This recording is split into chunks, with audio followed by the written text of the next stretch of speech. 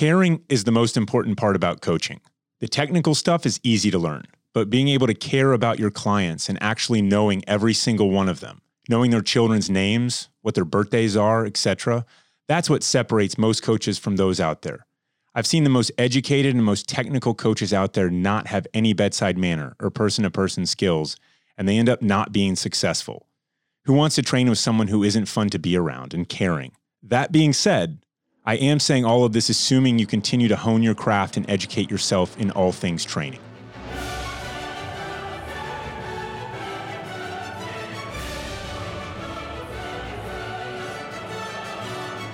Welcome to Glorious Professionals, episode 28, brought to you by GoRuck Media. I'm Jason, here with Rich, and our guest today is Dave Castro, the director of the CrossFit Games, former Navy SEAL and BUD/S instructor, and author of Constructing the CrossFit Games. Dave, thanks for coming on. Welcome to the show. Thanks for having me. So, want to kind of build up to your decision to serve your country, join the Navy, but really it's just how'd you grow up? Who or what were your earliest influences? I grew up on the ranch in Romans, California, our 65-acre ranch that's the home of the first three CrossFit Games. And actually, I was born in San Jose, and we moved to this property when I was in the second grade. Growing up on the ranch, I had a lot of freedom and a lot of room to roam. And so being in the hills and being outside was part of my life. And, you know, I was into G.I. Joe and those type of toys at the time. So special forces type characters, that sort of thing was influential in my younger years. Then as I grew out of that phase and, you know, into middle school and high school, I was really involved in sports and martial arts. And I think some of the things I learned in pursuing martial arts and pursuing high school athletics kind of set me down this path of challenging myself and wanting to know how far I could push myself and how far I could go. I still hadn't connected the dots yet, though. At this point, I was just, you know, processing all of these things and wondering where I could go with this. You know, so as a young child, roaming the hills, shooting guns, playing with G.I. Joes. Then as a middle school, high school athlete, not really fulfilling my athletic potential. I wasn't a high school football star. I played on the football team, but I wasn't a star. And I think I wasn't even a starting athlete. So like I was wondering like, man, am I just not physically capable of taking myself to this next level? Because in high school athletics, which I was really passionate about, I wasn't excelling. I tried out for the basketball team. I think my sophomore, junior year, I was really into basketball. I still am. And I didn't get picked. And that was like really another like, damn, there's just these moments where I'm like questioning myself and questioning my worth basically as a child. So all of this stuff was lingering. I loved sports. So I loved being on the football team. I was on the football team throughout high school. I loved the discipline that came with it. I loved the structure that came with it. And then after high school, I was accepted to Cal State University, Monterey Bay, which was a newer school in Monterey, California, a new school in the California state system. And my brother didn't go to college. My parents didn't go to college. So for them, it was really important that I went to college. And I kind of wanted to. That was the natural path, I think, or I believed at the time. Well, the summer between high school and going to college, I went to the movies with my girlfriend at the time, and I saw The Rock. And The Rock was this Sean Connery and Nicolas Cage action film. I think Michael Bay directed it. It was filmed in San Francisco, and these Marines go rogue and essentially take over Alcatraz and hold all these Americans hostage and demand money for some of their fallen teammates' families. Well, the FBI comes in and decides they have to save the island, and they decide to call in the best special forces or the most elite unit. And this team comes in and they get out of the helicopters, and the images are all slow and they're all in black, and it's the Navy SEALs.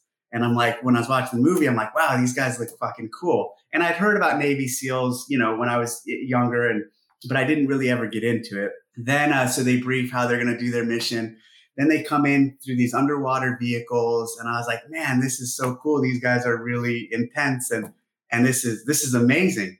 Well, the funny part about all of this is they end up coming out of the sewer, and the Marines kill them all. Well, that didn't matter. Yeah. So the lieutenant, I mean, it was a very moral thing. He was ordered to drop his weapons because, all of this back and forth. And he was like, I'm not going to issue that order Yeah. because I'm going to defend against enemies, foreign and domestic. Right. Absolutely. And so it painted them out to be kind of this very moral soldiers or very moral SEALs. Sorry. Absolutely. But yeah, it cost them their lives. It was really powerful. It was a powerful scene, a great scene. So I left the movie, and this is another thing that I've always done my entire life. Whenever I'm into something, I really research and study and try to take in all the content I can on the particular subject. I still do that to this day. So I started going to the bookstore and buying all the books I could find on Navy SEALs. Dick Marcinko's Rogue Warrior, and I read all of Marcinko's books. There was a few other people at the time, not as many now, but at the time who had wrote books on being SEALs. I picked those up, read those, started watching all the movies or any documentary that was available. And the reoccurring theme through all of this was they have the hardest training in the military. And, I won't even say, like, after having done this for so long, I won't even say I would say that, because you know what? Every special forces in every group has really difficult and hard trainings. And so it was very hard, but I believe there's other very difficult ones too. So that's just a side tangent. But so I read that and started seeing that over and over, that it was viewed as the hardest training. And I wondered if I could do it.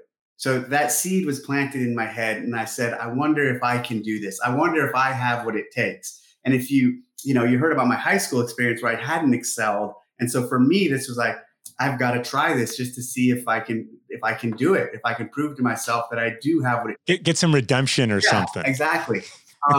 And so I told my parents I wanted to do this, and they said, no, you got to do high school or college. You got to follow through with that plan and stay true to your commitment. Well, I said, okay. And then I started going to school, and I quickly realized, even at this young age, I thought, if I finish school in 4 years, things are going to be so different. I might end up getting married. I might decide I want to go in a different direction. And then if that happens 5 years after that, 6 years after that, when I'm in my 30s or late 20s, I might find myself saying, remember when I wanted to be a Navy SEAL? I wonder what would have happened if I would have tried that. Or I could have found myself saying, I wish I would have tried that. So I told myself, if I don't do this now, I might not ever do it. And so therefore, I dropped out of college, and I told my parents, against their will, I'm enlisting in the Navy, and I'm gonna try to do this. So Dave, real quick, what sort of mentors did you have? I mean, who were you talking to at this time? Because I did something sort of similar. I did, after 9/11, I decided that's what I wanted to do. And I talked to a couple of people, not mom. She was not happy with this decision. Right. And I needed some people to talk to. I mean, especially in your younger years, I mean, what was that process like? Well, two things on that. One, you doing it after 9/11, I think, is way more impressive than when I did it, because I did it in 98. So everyone who enlisted after 9/11 for those first 4 or 5 years into communities like we were, I commend you, and I commend them, because you enlisted knowing you were going into or joined knowing you were going into harm's way.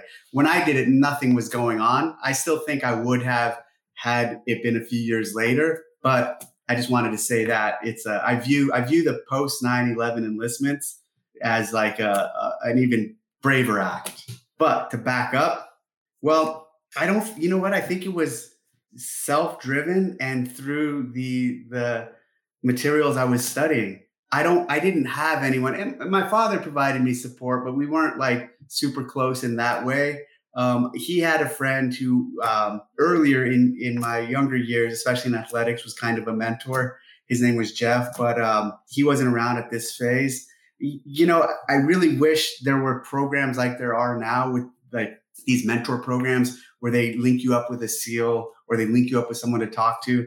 I didn't have any of that. And I think I've always been kind of to myself anyways. And even in my later stages in life and now how I do things, I kind of keep things close. And I think that was kind of the foundation to it, because I felt like I had to do this on my own. And I really don't think I had, the recruiter didn't count. That doesn't count. There was no one that I can think of that I was really talking to about this in depth, or it was all a solo quest, really. It's almost like it wasn't quite as much, hey, I want to serve my country right now. And like, it sounds like it was more, here's this huge challenge that's in front of me, and I want to go do that. It was 100%. It had, it's funny.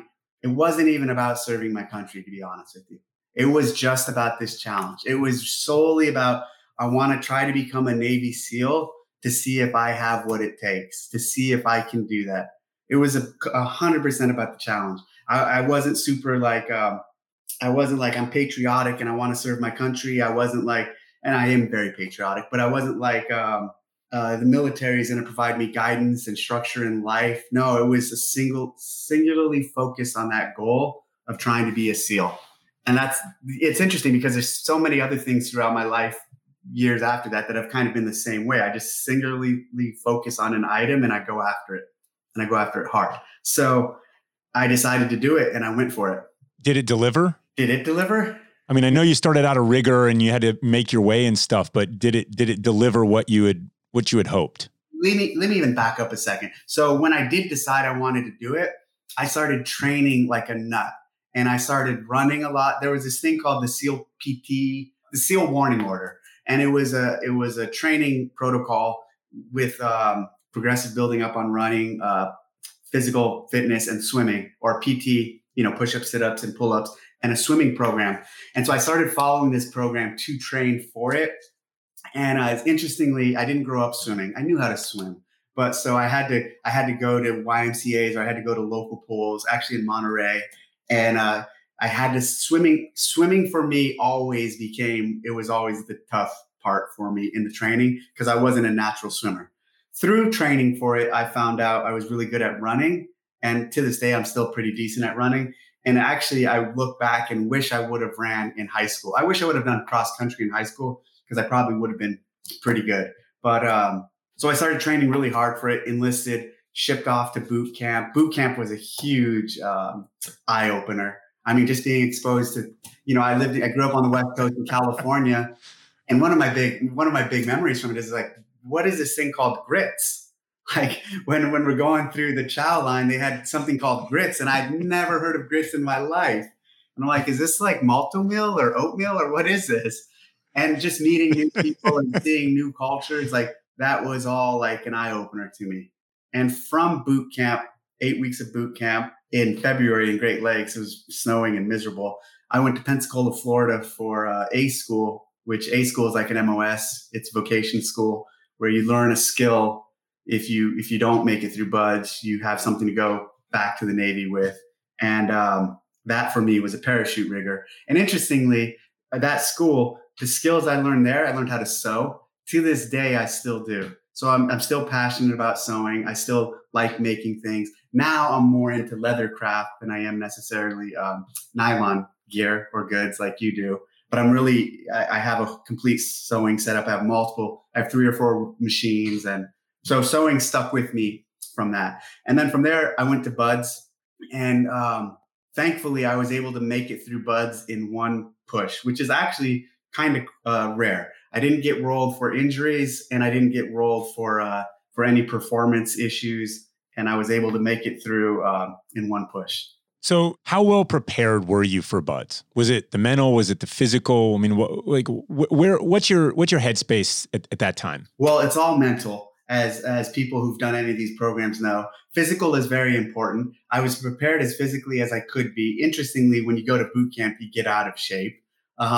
Then when I went to A School, I was able to start getting back in shape.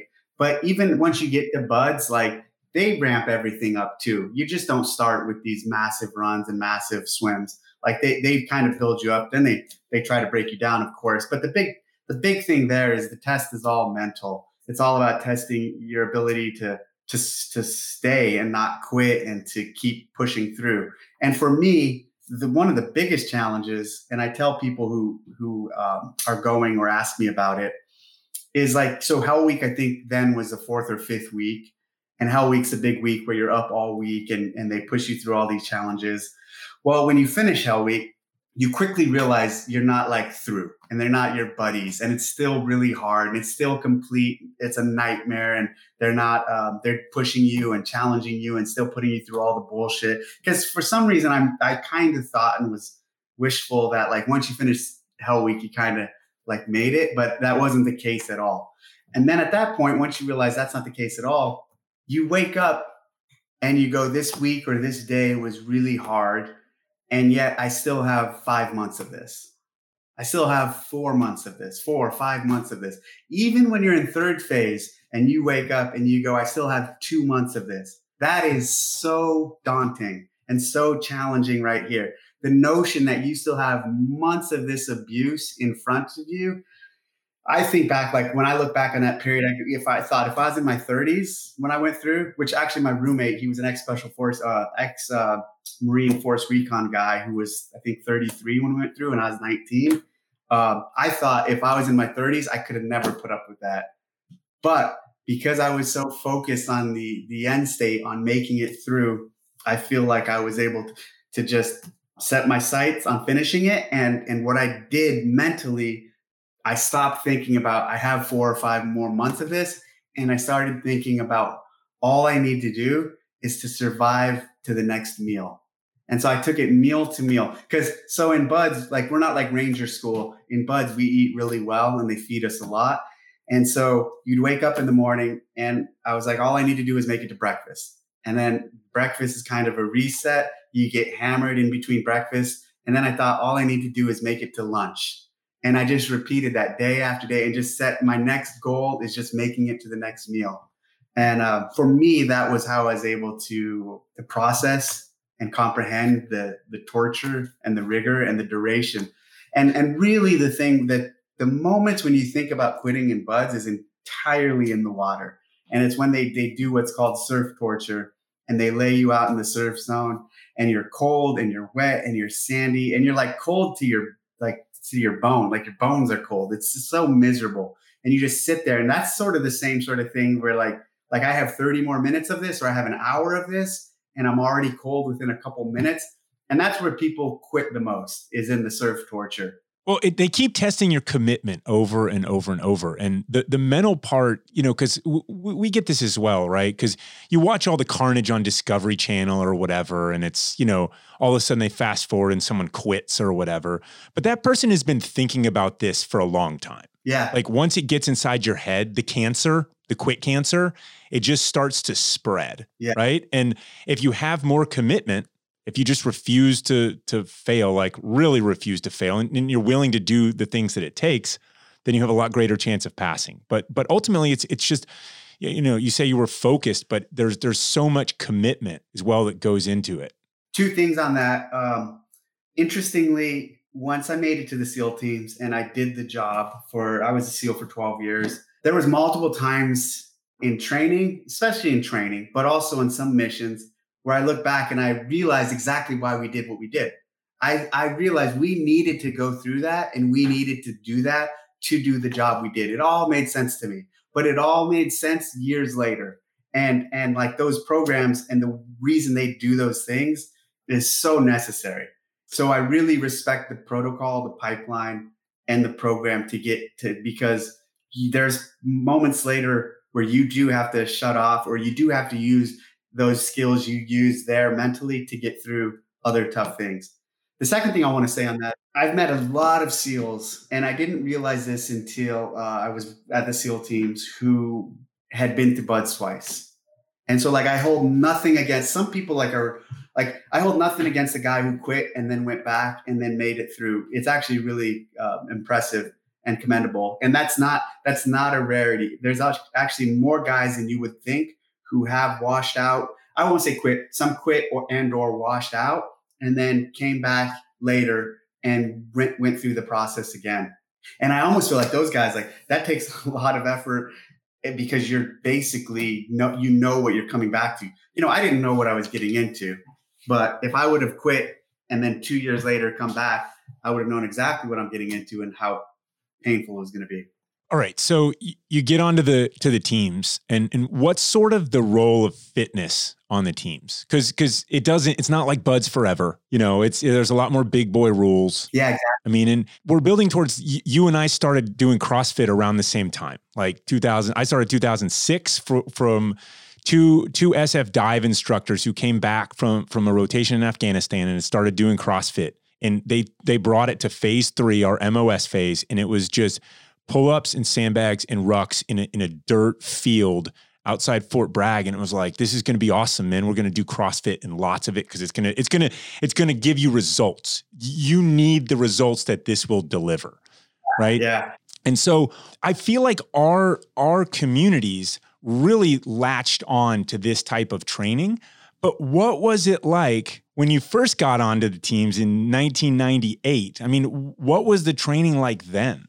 Here's what's neat is I got to the teams or this community when this was not the norm. And what I started seeing it towards once I started to get out, now especially you hear guys talking about, oh, this is always the way we've trained, or this is always the way we've done things, not CrossFit, but functional movements or stuff like this. And that's not the truth at all. When I came in 98, so fitness has been entirely a focus of the SEAL teams. Obviously, that's what they're kind of known for.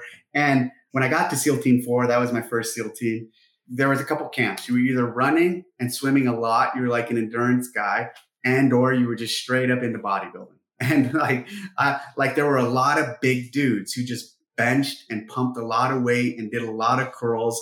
And then there was a lot of guys who were I'd say less, but there were guys who were just into the running aspect.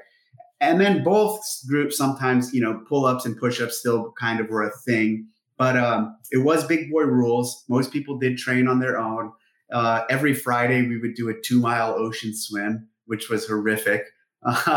We would do it in Virginia Beach, and in the wintertime, it was freezing. But I didn't see a lot of functional movements. I didn't see a lot of deadlifts. I didn't see a lot of cleans. People weren't training like that really during that phase. I didn't find CrossFit till years later, until 2005-ish, 4 or 5, when Mark Twight, a rock climber who we were doing a climbing trip with, he's a world famous climber. And I asked him what he did for training, and he told me he used CrossFit. And he started explaining CrossFit to me and talking about the movements. And again, for me, that's 7 years in the teams that I still hadn't seen any of these movements, not like cleans and snatches. People weren't doing that stuff. So I started researching the program and studying the methodology CrossFit, but I didn't try it. I didn't dive into it yet, again, because I kind of wanted to understand it pre just going into it. And the movements were so intimidating for me, someone who's never done some of that stuff. I didn't want to go for it and give it a try without knowing what I was doing. You probably also didn't want to show your ass in front of your teammates or something. I mean, it's yeah. You get in that community, man, and it's like you start bringing in, like Rich has talked about way back in the day when they started bringing in yoga into the early days at the unit, and there was they started saying their girlfriends were doing it, so it's stuff like that, because yoga wasn't super cool, right? No way. Until we found out that the yoga instructor that was there was wearing ankle and wrist weights, and she was just smoking our butts. That's awesome. So everyone's always looking for an edge, but you can't just go bringing in something that the Den of Wolves doesn't accept. So. Okay, let's go back real quick, because Mark Twight, I read a little bit about that. You wanted to better prepare for the mountains of Afghanistan. Yeah. But I want to go back real quick. Where were you on 9/11? What was that story for you? So 9/11, I was in Glacier National Park in Wyoming, and I was at SEAL Team 8 at the time, and we were training the BIA, Bureau of Indian Affairs. And it was a sniper trip, and we were working with these guys on tactics and long range shooting and some close quarter shooting. And we were staying at, I think it was Glacier National Lodge. And interestingly, when we first got there, BIA is like the FBI, but for Indian reservations, the Bureau of Indian Affairs. They kind of run just like the FBI. And we went to their headquarters in the Blackfoot Reservation. And we were walking through their armory and checking out all their gear. And they had the FBI top 10 list. And I'll never forget this. I look at the the list and I saw Osama bin Laden, and I pointed out to one of the guys. I'm like, look, this guy's bin Laden is one of the top 10. And we discussed it for a brief moment. I don't remember what we said. And we left. And we spent a few days training. Well, one morning, a few days later, I woke up and everybody was in the lobby of the hotel. I think it was Glacier Park Hotel, whatever. And I walk into the lobby and everybody's staring at the screens. And I look on the TV and the Twin Towers are in smoke. And we were like, wow. And so we call all our members and we all came in here. And it's interesting because here we are active duty and there's a lot of civilians in the hotel too.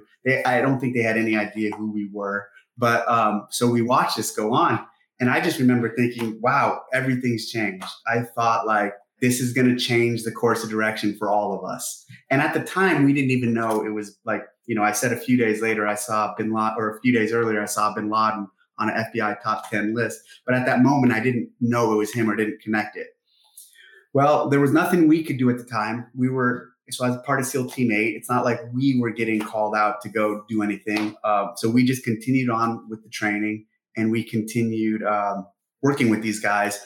And then we came home. So our schedule at that point was all on a routine, on a normal structure. We get back. I end up deploying to Puerto Rico. And I'm watching all of this stuff. We're watching it all go on. And in the first few years of it, it was very much, not everybody was involved. So just because you were a SEAL didn't mean you were going to go to Afghanistan and you were going to be involved. Same thing with if you were Special Forces at the time. So deployed to Puerto Rico, I'm watching all this go on, and I knew I needed to get out there. And I knew there was only one way I was going to get out there. And this is like, so you talk about in the very beginning, you mentioned how we're both, myself and Richard are very quiet people. We don't talk about a lot of this stuff. And so now I'm entering into the realm of stuff like I don't really feel comfortable talking about. And here's why I don't. Because I really took to heart the silent professional ethos that we came up with in the SEAL teams. That a lot of guys instilled in me and I don't want to say pounded, but really beat into me. And I was proud of. I was proud that we were doing something that I would never talk about publicly, or I wouldn't write books about, or I really took that to heart. So once I started getting involved with CrossFit, I didn't talk much about it. And actually, I told Greg Glassman and I told Tony Budding, Tony was our media director at the time, don't put my SEAL stuff forward. Because I was working for CrossFit from 2006 to 2010 and active duty at the same time. So for 4 years, I was full-time CrossFit and I was a BUD/S instructor, active duty. And I told them, I don't want any of that stuff on the front. I don't want to lead with it.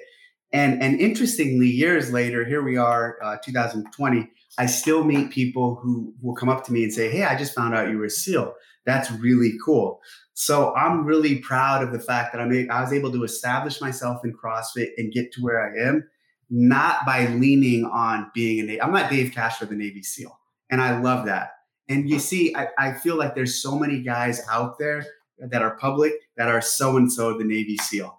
And that I was able to keep them separate has been very something I'm very proud of. Now, to tie that all to what I was saying, I knew to get to the battleground, there was only one place I can go.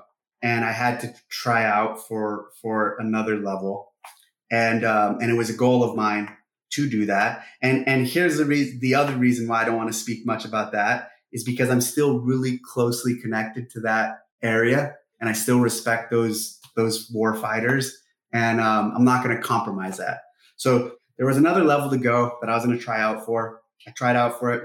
I made it. And I was able to go to Afghanistan multiple times, multiple deployments. In the heat of it all, it was during that phase where I did meet Mark Twite and we did talk about CrossFit, and he did plant the seed for me to start exploring it. Okay, so I completely understand all of that. I have a lot of respect for that. I think it's really cool. I didn't know you were a SEAL for a really long time either. And you can kind of Google lots of stuff and it's cool. The thing that I think would be interesting though to talk about is just, you've done a lot of programming and been a very kind of public figure of CrossFit since the games really, right? Yeah. And, describing what this mindset is, where you come from. Like deployments are not 3 or 4 days like the CrossFit Games. I mean, it's a way of life, and a lot of people are leading that, but it's also really difficult. It's really hard. I mean, you talk about going back to buds. I know exactly why we needed to do this. I mean, it's just a grind. Yeah. I'm like, what is the grind? What was the grind? I mean, you go on a deployment, say it's 3 months or 6 months or whatever your links were. I mean, you're doing lots of work throughout the whole time. You're, operating at night in the mountains of Afghanistan. I mean, these are very generic. Yeah. Lots of people have served in that capacity. I mean, what was the influence on you in terms of the way of life, how you should train, the mindset, the physicality, the team-based versus the individual? I mean, what part really came out of your time in the teams? Well, on deployments, I think my biggest motivation was not letting the guy to my left and right down. And I think preparing physically, mentally, and being at the top of your game was all about your teammates. And I agreed 100% with the mission we were going after some of the nastiest guys out there. And I really wanted to get them, of course, but I really wanted to come home with my teammates. I really wanted to take care of the guy to my left and right. And that was my motivation, not to let them down, because letting them down or letting myself down could end up in any of us being killed. That for me was very grounding. And it was really about the men and the guys and my teammates. And we trusted each other with our lives, basically. And so my motivation, because deployments are tough, and doing multiple combat deployments to those zones definitely wear on you. And, I have friends who basically, we entered that team where we're deploying there in 2003, and I got out in 2010. And as of a year or two ago, they're still, as of now, I have some friends that are still there. And that's like that's 17 years of high level combat experience. Although the last few years, that type of mission has kind of backed off a little. But there are some people who've done that for almost 2 decades. And it's really impressive that we have war fighters like that out there that, that you'll never hear about. And someone asked me recently, someone said like, hey, who does he look up to? Jocko or Goggins, or they had another name. And I'm like, it's none of those fucking guys. The guys I look up to, you'll never fucking know about. What were the most valuable lessons that you learned from guys that you served with? One big lesson, and I've tried conveying this recently to some others on my team in CrossFit, is holding people to a standard that you would not hold yourself to is not okay. Meaning, if I'm going to hold you to a standard or an expectation, I better hold myself to that same standard and same expectation. So I'm going to walk the talk. I'm going to walk the walk. I'm going to be true to what I say. And I think that's really important, is you can tell people this is what you expect of them. But if you don't expect the same of yourself, it's kind of pointless. And it's kind of, there's a place where it's empty and shallow.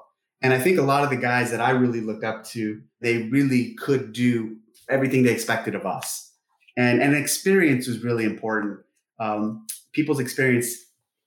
I looked up to people who had much more experience than I did in the same stuff I was trying to excel at. And so the mentors I had, I knew they were good shooters. I knew they were physically fit and physically capable. I knew they were very professional. I knew they cared about the job. I knew they cared about pushing themselves and challenging themselves. And because there's some SEALs that didn't walk the walk, that didn't perform up to standard, but they were still SEALs. And I say standard being a very, a level that I'm measuring off of my own, setting my own standard for someone. So there was mentors that I had that just, if you could do it and you could live it, and if you were the one who was setting the example for everyone else, that motivated me. Being an example and being a positive figure for others, younger operators like myself, by actually performing, meant a lot to me. So, when we chatted with Jimmy Letchford, right, one of his things is early on, he's like, look, the CrossFit community really resembles that of the values of the Marine Corps, the values of the Marine Corps, the values of Special Forces, the values of the SEALs. And to me, it kind of goes back to the importance of community. Like, this is the avatar for community. Yep. You've got a small element, iron sharpens iron, which what you're getting at is you've got guys pushing each other through actions. Not just, there's probably some words too, right? But through actions, you're always trying to sharpen the spear. And what I've seen is that in the best CrossFit boxes that I've been on, you've got a little bit of that. You've got people encouraging and pushing, and it feels like you were at home at CrossFit, and CrossFit is a great place. It kind of can remind you of some of the times from the past. Is that? Yeah, absolutely. And I mean, it's not like by design. It's just kind of how you've walked the walk as kind of the global community leader, and it's followed that. Yeah. So in the the comparison between the two, interestingly, is as a SEAL, and you saw this as a SF guy, one of the things we were always doing is training. And so even if you're not on deployment, we are constantly in training. We are constantly trying to become better at what we do and practicing as a unit and practicing our teamwork. And I feel like the essence of that is captured in being kind of that quote I said in the beginning, in a CrossFit trainer. And as a CrossFit trainer or someone in this community or an athlete, you are constantly, if you're an athlete, you're constantly training. If you're a coach, you're constantly training and refining your skill set and your ability to teach and your ability to connect with people. And so for me, the two, as an individual, at an individual level, the two were very similar in the fact that you're always pursuing a quest for more knowledge and betterment of your craft. And I feel like there's a high level of that in both communities, in the special forces communities and the CrossFit community. A lot of the best coaches and a lot of the best trainers, they're constantly working on their craft, as we were constantly working on our craft to a different degree and to a multitude of fields when we weren't actually deployed. Now, starting to blur this line between, you're transitioning your active duty in the Navy and you're working at CrossFit. And when I see you at the games now, fast forward to now, and oh, by the way, you went and became a BUD/S instructor. So it sort of comes full circle again, right? Like you get to give back to the community what you've learned. Yeah. You kind of have these elements of still being an instructor at BUD/S, except it's the CrossFit games now. Yeah. Like this push, this kind of mental push that you don't just write stuff on a whiteboard and go away. Yeah. I mean, I'm sure it's intentional. Is it just you? Well, I tell people, like, if you want to understand who I am, you really do have to look back at my past, because the past that I speak so little of is so foundational for who I am. My entire 20s, I was a SEAL. I was in the military, and I was operating in this group at a very high level. And so for that decade of my life was really formative of who I am today. And then there was a period where there was 4 years of overlap where I was doing both. I was working for CrossFit and working for still active duty in the Navy. And obviously, I took a lot of the strengths and skill sets I had from the teams and from the Navy and applied it to what I did in CrossFit. In CrossFit, in the training department and outside of the games, I was able to bring, I think, organization and structure and kind of some discipline and some structure that's repeatable and scalable to some of the programs where, when Greg and Nicole and some of the people were first running this stuff in the early days, it was very loose and it was very, loose and timelines didn't matter so much. And I've always, I was in a world where timelines are fucking essential. And even to this day, I'm like, if there's a time set to meet, like I hit the timeline. And so it's really important for me, especially, and you see that expressed through the CrossFit Games. A lot of how the CrossFit Games are run and the discipline and the structure was influenced by my time in the teams and the type of things we did. But it's not as visible as you would think. And meaning, like, you can see it and you can understand that it's well run, but that doesn't mean you're not assuming that it's, you're not necessarily seeing SEAL training in it. Meaning there's other things you can see where you're seeing special forces, like your guys' events. Like some of your stuff is more like it's tailored to that. It's like, hey, this is like a special forces like thing. I'm not trying to make the games that, but a lot of the things we've done and do, and especially with organization, are influenced by my time in that world. It's like secretly a SEAL, like you. Well, it's interesting because someone once critiqued what I do at the games, someone who was never in special forces or any in the military at all, and said, "Oh, Dave's just trying to put them through buds." And I was like, "Trust me, this is not fucking buds. This is nothing like buds. If I was trying to put them through buds, it would be a very different event." All right, so timeline stuff. I know that you know a lot of veterans who have struggled with their transition. I struggled with mine a little bit. Like, what was the hardest part? I mean, you had kind of a long runway. You seem to be very comfortable and at home at CrossFit now. Like, what was the hard part about the veteran transition for you? Well, I like to tell people that I was very fortunate, meaning I know a lot of guys who get out and they have a daunting future in front of them because they don't have anything lined up or it's all unknowns, or guys who retire. I had this fortunate scenario line up where I was able to get out and just transition, and I was full-time CrossFit. I was full-time CrossFit for 3 years while I was in. So my situation is really unique, and I do respect that. And I only say that because I don't like to preach to guys, because I've had guys say to me, "Hey, what advice do you have for me as someone who's getting out or someone who's retiring?" And I could easily start preaching to them and I can easily tell them what to do, but I have to tell them up front, like, "Hey, I might not be the best guy to talk to because my situation is so unique and I had such a good transition and I had such a good foundation already laid that getting out for me, there was no stress or there was no worry because I was working full-time for CrossFit." So I was in a unique position.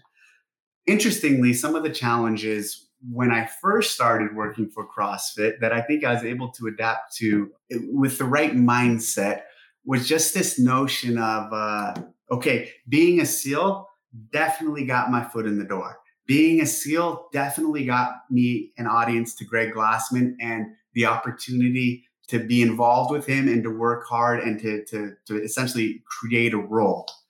But that absence of actually producing and delivering is tremendous. Meaning I've seen guys who came around and they were a SEAL and that got them in the door. But then because they were a SEAL, they thought they were just entitled. I took a different mindset. I was like, okay, it doesn't matter that I was a SEAL. It doesn't matter that I was at the highest levels, that I deployed multiple times to Afghanistan and Iraq. That doesn't matter to any of these people. I need to start over. I need to start over as if I'm first going to Buds or as if I'm first going to any other selection I've ever been to. And I need to work ground up. And that's how I viewed things. Okay, I have my foot in the door. Now I need to do something with it. Now I need to show value. And frankly, my value just isn't being a Navy SEAL. I've got to show that I can prove to have value within this new group, within this new community. And so I worked really hard to do that. I wasn't afraid to take out trash. So here I was, 9-10 years in the Navy, and I'm taking out trash. I'm setting up chairs. I was like a new guy in the CrossFit community. And I was super humble. So when I talk to people who are getting out, that's the type of advice I like to give them. When you get into a new community, don't be afraid to be humble and start over and understand, your past is very important. You should be proud of your past, but now you have to earn a future. And now you have to prove value to a new group or a new community with kind of in their world. And I have seen too many people who just, even especially like anybody in the military, not just SEALs, not just special forces, but even everybody, who they get out and they feel so entitled and they feel like, I've done this, I've done that. I don't need to, I'm a blessing to you. I have something, you should be impressed by what I've done, not, hey, let me impress you with what I can do. And for me, I think that is very important for my success with CrossFit, is that I was able to just kind of start over. It also feels really good. Like, that way of life, work really hard, right? Yeah. I mean, just do that. And it's very rewarding. So I give similar kind of, I have very similar advice, like work really hard. I also say, get a dog, right? And use the GI Bill. But all right. So what I want to do is kind of switch over to like where we are in CrossFit, like where it came from in your brain, right? So what you started out doing CrossFit for was to prepare better for the mountains of Afghanistan on very difficult deployments, yes. Right?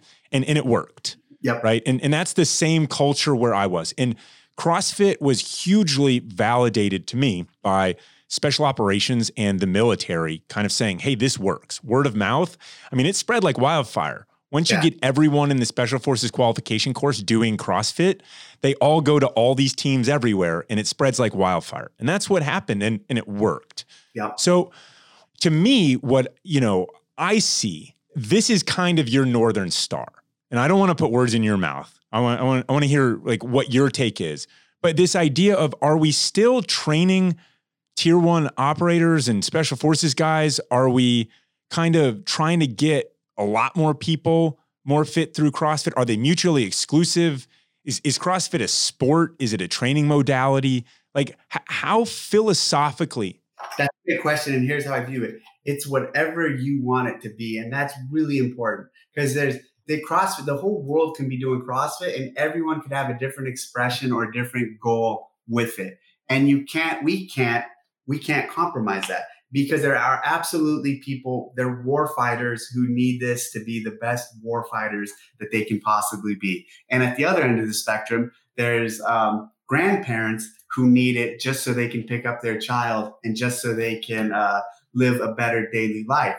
And in the middle of that, there's people who just want to lose weight. There's people who want to run a 5K a little faster. There's people who want to go to the CrossFit Games. And so every one of those communities, every one of those every individual's expression of it that might differ from everyone else's expression of it is very important. And that's the beauty of CrossFit. Everyone can do it and everyone should do it. It's very challenging in terms of there's a commitment, there's a cost to do it. So it's not easy for everyone to get into it, meaning the cost to do it. I'm not talking about money. I'm talking actually about commitment and stepping up to the barbell, stepping up to the timer and saying, okay, 3, 2, 1, go. And so that's what I mean when I say there's a cost to do it. There is, it's completely accessible to everybody, but there's still something you need to give. You need to commit to it. So at the end of the day, someone needs to stand in the gym or at the barbell, and they have to be committed to at 3, 2, 1, go. They're going to put the work in. So ultimately, the individual is held accountable to doing it. But I think everything, it's for everyone. Every one of those things you talked about, that's a version of it. And every one of them is important.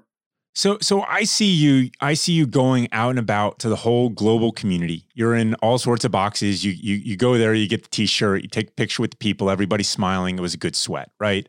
Yeah. I also see like this art that you have of keeping it really edgy, and that is at the games. And to me, I'm sure I'm extremely biased, just coming from a special operations background.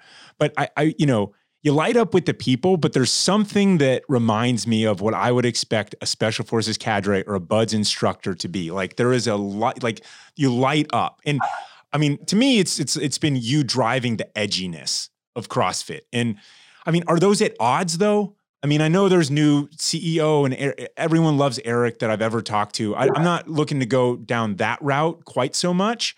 It just is like what's your role? What's your mandate? Is it to keep the edge on, or is it to get people off the couch? My role is to be authentic to who I am. That's how I believe. I'm going to be authentic to who I am. And 99% of the time it's smiling and it's going to gyms and it's all of that. But when it's the CrossFit Games, that's my Bin Laden mission. It's game time. So at the CrossFit Games or at those events, it's like, this is the shit. And I'm there I have a mission and I'm going to accomplish that mission at all costs, essentially. And so meaning, am I going to hurt people's feelings along the line? Absolutely. Am I going to push my team to a point that makes them uncomfortable? Absolutely. Because it's the mission. And so when you see me at events, specifically the CrossFit Games, that's the operator in me. That's it's on me. It's representative of me. Everybody at the games knows that I'm running the game. So I have a lot on my shoulders and I want it to be the best it can possibly be. Outside of that, once the games are over, I'm a very different person. That being said, there are times when those two kind of blend out of the season, meaning I don't take a lot of shit, meaning I also don't I'm not going to let someone say stuff about the games or about me that isn't true. I'm not afraid to call people out, or it's not even call people out. It's more correct a narrative And interestingly, I sometimes have corrected narratives or told my side, and people view it as being defensive or as being, and I'm not defensive. I'm just painting the other side of the picture. In what world can one person say something and accuse us of this? And if I decide to respond, that's defensive? No, it's just painting both sides of the story. And any edginess that is perceived that I have is not by like I'm trying to force it. It's just by who I am. And if by being me is sometimes edgy, it's real.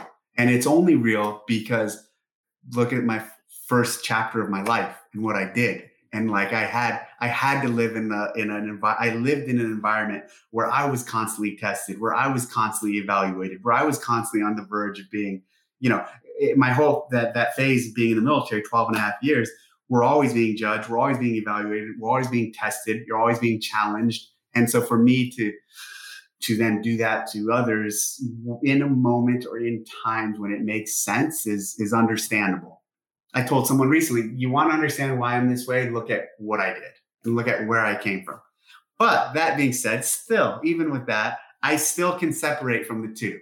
And I'm still able to go to gyms and smile and be, part of the community and want the community to grow and really supportive of the community, because I do understand that the community is not the military, and the community we don't need a military-like guy running it.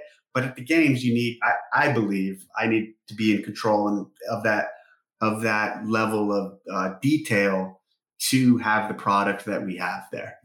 Okay, so the games. So really, what's been the evolution of what we're testing, and where are we now? And my next question after that is going to be like, how would some of these athletes do it at Buds, do you think? So take them in any order you want.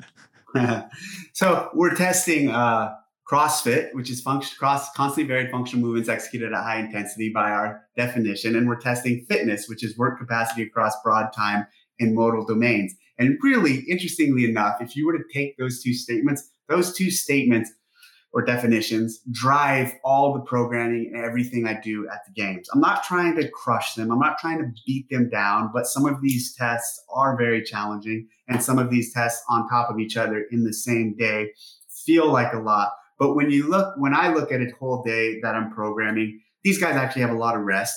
They actually, oftentimes they have no more than four or five events, which for them is okay. For people like you and I, 3 or 4 CrossFit workouts in a day is a lot. For these guys at this level, they're professional athletes who train for this all the time. It's not a lot. So the programming I think it hasn't changed much over the years from following the core principles. But as these guys have risen up in their capabilities and as they've redefined what the human body's capable of, some of the weights and some of the movements have had to grow with them, because they are pushing the envelope and the boundaries of what a Homo sapien is capable of. And that's what's really cool about CrossFit. And that's what I view, where these guys are the fittest alive. Their work capacity across broad time and modal domains is at the highest level. Now, so some people will say, a decathlete's more fit, or someone from the Titan Games might be fitter than a CrossFit athlete. This all comes back to definition of terms. And this is really important. This is something I learned from Greg, and it's stuck with me throughout all these years. If you're not defining your terms and we're not speaking the same language, then it doesn't matter. We're on different planes. Meaning it all comes down to how you define fitness. And we believe in our definition of fitness, work capacity across broad time and modal domains. If you define fitness as your ability to run 26.2 miles in as fast as possible, which some people might, if that's how they define fitness, then guess what? At the CrossFit Games, we're not testing fitness. So you can have these conversations with someone, but if you're not defining the term the same way, you're going to be in two different worlds, and you're not going to be in agreement. Interestingly, you see that in science and in politics and in a lot of other things where people are using the same word, but they define it differently, so they're not able to speak on the same level. Okay, so you talked about Buds as being we're in total agreement. It's all mental. Yeah. I mean, yeah, you got to have the physical. It's back to your sort of original quote we talked about, right? Is the That being said, I'm saying all of this assuming you continue to hone your craft and educate yourself in all things training. Well, then it's all mental, right? And so how do you compare? Not because they're the same, but how do you compare that physical, mental, team, individual divide between BUD/S where you got a boat crew full of dudes rushing out into the water versus how much mental is the CrossFit Games and like, what's the comparison for you? First on that quote, the first half of that quote from earlier, that's largely concepts that was taught to me by Greg. Like he really believed that about the best trainers are the trainers who are able to connect. The second half, the training part, that's definitely my addition to kind of the two thoughts in refining your craft. But well, at this stage too, especially, I don't think of when I'm programming the games, like I'm really disconnected from what I did. I'm not trying to recreate that. I'm not trying to emulate that, but I do. There are things I think that, okay, I do want to mentally challenge them, but not at the expense of the pure test of fitness. So meaning I don't want to compromise that. Ultimately, they should all be able to test on a fair field in fitness and not just like a BUD/S beat down or not just an unfair advantage so the mental challenge of these workouts comes in the unknown, meaning, okay, I just found out this event 30 seconds before I have to do that. The mental challenge in it doesn't come in like, I'm going to make someone wet and sandy and then make them do it. Or the mental challenge doesn't come in, frankly, in keeping someone up all night. The mental challenge still, for me, has to preserve that we're testing fitness at the end of the day. And if I'm able to also mentally push them, that's good, but it's a secondary piece. There's never, okay, this is a mental challenge and that's primarily what it is, but it also tests fitness. No, it tests fitness, but if I'm able to mentally stimulate or push them or get them outside of their comfort zone, that's an added benefit. It's just kind of baked in. Like it's your way. Yeah, it can be in new implements that are kind of core to fitness that don't require a lot of technique. It can be in not knowing what the event. So last year's games, we didn't announce a single event before the games started. And so that's one. And every other year prior to last year, we announced multiple events before the games started. Not all of them, but some of them. Last year, we didn't announce any. That right there was another way of mentally challenging them. We announced every workout that last year right before they did it. Anywhere from an hour to 2 hours before they did it. And so the workouts or the tests were still core CrossFit, but the big mental challenge throughout the week or weekend there was just knowing, okay, I'm not going to know anything until the day of. And so you go home at night and you're like, I have no idea what I'm doing tomorrow. That's mentally challenging. Yeah. Okay. Let's look out to the future now, like 10, 20 years from now. I mean, we are already at the games. You're pushing the limits of Homo sapiens, like what people are capable of doing. What's the vision? I mean, do you have a new mandate or what's the vision on the training side? How do you want to keep inspiring people and pushing these elite athletes and doing all of that? Well, so in training, I'm not involved in training anymore. So with the new ownership, I'm just focused on the games and the sport, which is cool because in the years past, I've done both. I'm going to miss training. Nicole Carroll's just running training exclusively with her team. So, but I'm still, I still talk to Nicole on a regular basis and I'll still be involved to a certain degree, but I'm singularly focused on the games and growing what Eric's calling the sport of it. So he's saying I'm in charge of the sport rather than saying I'm in charge of the games. So therefore, in 20 years, I mean, in 20 years, it should be bigger than the UFC for sure. I mean, it should be a major sport in the world, only because you take a look at something like the UFC, and that is completely a spectator sport, meaning a majority of the people who are watching the UFC are also not fighters. But in our sport, we can have a scenario where a majority of the people participating in our sport also are going to affiliates, also are involved in our community, also are active CrossFitters, and that's powerful. And that's something that gives us an edge on a majority of sports. Most sports, maybe basketball, but you take a look at the big four. People aren't playing on a big scale, football, hockey, baseball, basketball.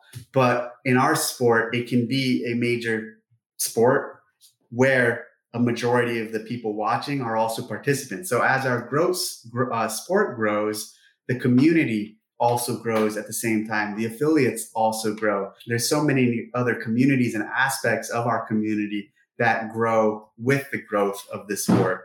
So, there'll be the CrossFit Games and multiple other events, and in 20 years, multiple other series and multiple other opportunities and military leagues. Like, that's the type of thing we should have. Military championships. Think of how many PGA golf tournaments there are throughout the year and how many other feeder leagues there are. Same thing with, you look at tennis or some of these other sports that are individual sports. There's a lot of these sports that have multiple levels to them, and we could easily get there. The thing I will say, though, is it's not scripted out. And why it's not scripted out is because, even now, making a 5-year plan is good and cool, but in a year or two, we're going to need to change and adapt and move. And our sport being so new and innovative, it's nice to have the flexibility and the being able to be dynamic and make quick changes. That's another thing I think that I've learned from my time as a SEAL that I apply in this role, is not being afraid to change and not being afraid to adapt and go in different directions. All right, I got one last question for you. Okay. Basically, what's your advice to kind of the next generation? I mean, you're 41, 42, something like that? Yeah. You went and saw The Rock. You thought, hey, that looks like an awesome challenge. I think I'm going to go see if I can put myself to the test. You served your country for 12 years, fought in the mountains, fought in the front lines of our generation's wars. You gave back enormously. You're really humble about it. It's like, I know what that lifestyle is like, and it doesn't cost you nothing, right? Yeah. And you got a lot of people, and you don't have a lot of JFK moments right now. That's not what your country would do for you. That's what you can do for your country. There's not a lot of that going on these days, right? Yeah. And so with all of that, like, what's your advice to the next generation? Don't be afraid to be proud of the values that you have, even if the values that you have are contrary to some of the popular or very vocal values being espoused by others. And so be true to what you believe in, to a fault, even if it's not the popular belief or position. And I think we're losing that. I think a lot of people want to just do what's popular or what is in mainstream media or in Hollywood, the cool thing to do. But understand sometimes the right thing or belief that's counter to what mainstream is saying is sometimes a totally sound and okay opinion or belief. And being proud of what you believe in is okay. In religion, in politics, in science, in so many areas, it's okay to think differently. And it's okay to stand by those principles that aren't popular. Well, I think I'll kind of dovetail with that I think that's a very important mindset to have. And I think it comes from your military background and from your previous upraising. Yep. One of the things that you mentioned throughout, and I think it's so important for people today, and it ties into what you just said, the mental attitude is what really counts. Yeah, the physical counts. I get that. Been there, done that. But the mental is what gets you through. The mental is what helps you make the changes. One of the equations that I've had espoused to for a number of years is that throughout our lives, we continually reinvent ourselves, which is a positive thing because you're establishing new challenges for yourself. And that's what you've done. That's where you come from. And I think one of the things that you mentioned when you talked about what advice would you give to veterans, take the strong, good skills that you've learned in the military, not your entire military career, but take those skills and use them in a new arena, adapting them to that new arena. That's reinvention. And that's a positive reinvention. And I think you explained that very well. Thank you. Dave, you're the man. We really appreciate your time today. And it was cool to get to know you a little better. Thanks, guys. I appreciate it too. It's a lot of fun. All right. Dave's left the champagne room here at HQ. That was fun. I enjoyed rapping with him a little bit more about, the parts of his past he was comfortable talking about and connecting the dots between how that is shaped, not only what the CrossFit Games are, but what CrossFit is. Well, I found it interesting that it's how he shaped, or how it's shaped his life. It has followed him all the way through. And I heard that in that first intro that you did. What he's talking about there, what I heard was team room stuff. It's all about knowing the guys that you're with, the gals, whoever it may be, the people that you're with, knowing them, and still, to a very personal level, and still honing your craft, whatever that may be. Yeah. So my goal in this, really going in, I met Dave a couple times. I've been out to the ranch. I saw him at the games. They put rucking in the games, or Dave put rucking in the games last year. So I'd met him before the games and sent him the gear and stuff like that. He tested the gear, and we've stayed in touch. Anyway, this idea though that he doesn't put the SEAL thing front and center. I get it, right? He explained it very well why. What I wanted to do though was, because there's lots of us do CrossFit in some way, shape, or form. And lots of people in our community do lots and lots of CrossFit in some way, shape, or form. And it's impossible to remove his SEAL way of life. The fact that he's a SEAL, it's not something that ever goes away.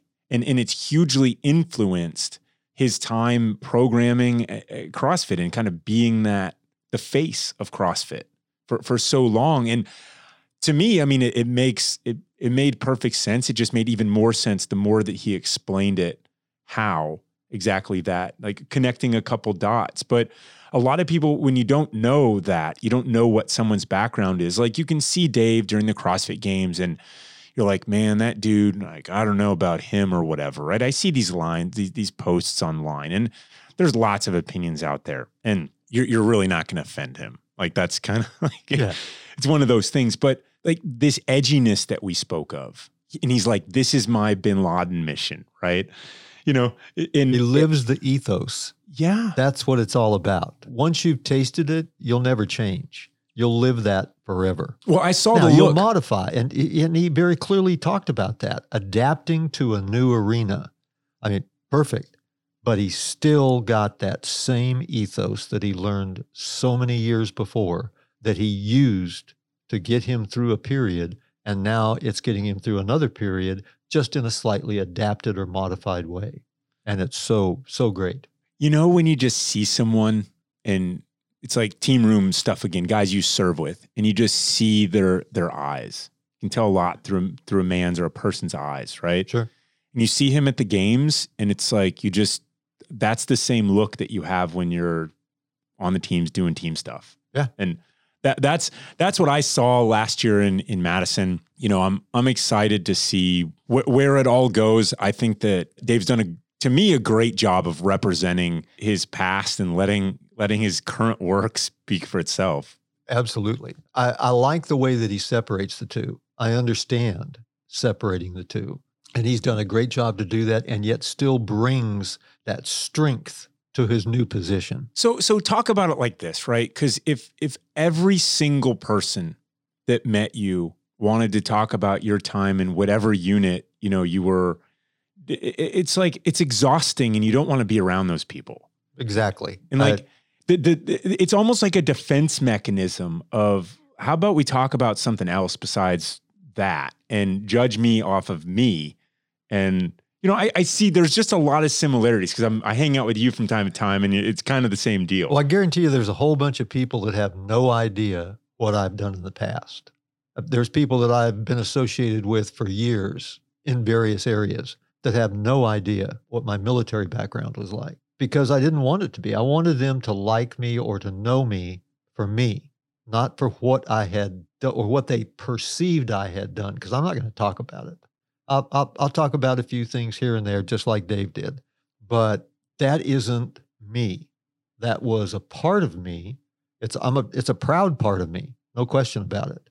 But I don't want it to define me today. Okay, so how exhausting is this? Because mean, you have 30 years of doing lots of new stuff, right? I mean, it's like you paved a lot of trails, and there's a lot of stuff that is very interesting, but what's the exhaustion level of how much you think about, I don't want to talk about, I mean, I know it just comes naturally to you on some level, but I see that Dave walking the same line, so to say, right? Yeah. Where it's, I've rationalized why I'm not going to cross this, but how exhausting is it? Oh, it can be very exhausting. It can really get to you. And that's why so often guys like Dave basically turn it off and don't even talk about it at all. And I get that because it can become exhausting and confusing because if you're going to talk about it, you have to redact as you talk. You have to redact some things. So, because I agree with him. Some of the greatest people I have ever known have been and continue to be war fighters. They're warriors. They're out there putting their lives on the line and have been for years and years and years. And I don't want to make any kind of mistake that would endanger them in any way. I don't want to talk about techniques, tactics, anything else that could endanger them or that could put them at risk. And of course, things have changed so much since I left. So stuff I'm talking about, broadswords and shit like that, nobody's going to pay any attention. But I get where he's coming from. And it can be really exhausting to try to talk to people and explain to them things that you really don't want to talk about. And that's why so often the standard is just don't talk about it. It's also really advanced. I mean, when you start getting into what you're doing at that level of the military, it's just, I mean, you have to know who you're talking to, right? And so, full disclosure for the listeners out there, I mean, I know Dave's stance on doesn't want to go into all the details of war stories and all this stuff. Like I respect that. Respected it before. I sent him a note. I said, I basically would love to have you on, and I would love to talk about your service and how it's impacted your life, how it translates to CrossFit. And, basically take that as the vibe, like describing how your time on the SEAL teams changed you, impacted your life. I mean, our focus here is on the role of service, like why we should serve, the benefits of service for yourself, for your nation. And that element of becoming and being and acting like a glorious professional and putting your nation above yourself. And that's really hard work. And so finding those people who have excelled at that type of work, and in Dave's case, completely reinvented himself. I mean, sure, there's a translation. I mean, it's kind of like, okay, I had some gear in Special Forces and now we have gear at GoRuck. I mean, it's not the same thing. Right. But it's like, okay, I didn't completely ignore my past and start over. Well, it's the same thing with him. I mean, you train at a high level and now he's leading, the CrossFit Games and has been co-director of training for most of his career. And so those are interesting conversations for us. And he continually talked about, you cannot understand me unless you understand this part of my life. And I get it. I really get it. And so final thoughts.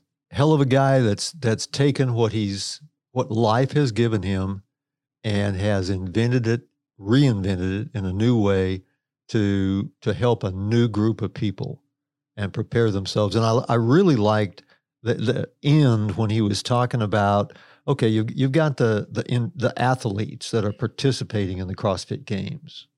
You've also got grandparents on the other end of the spectrum of CrossFit and everyone in between.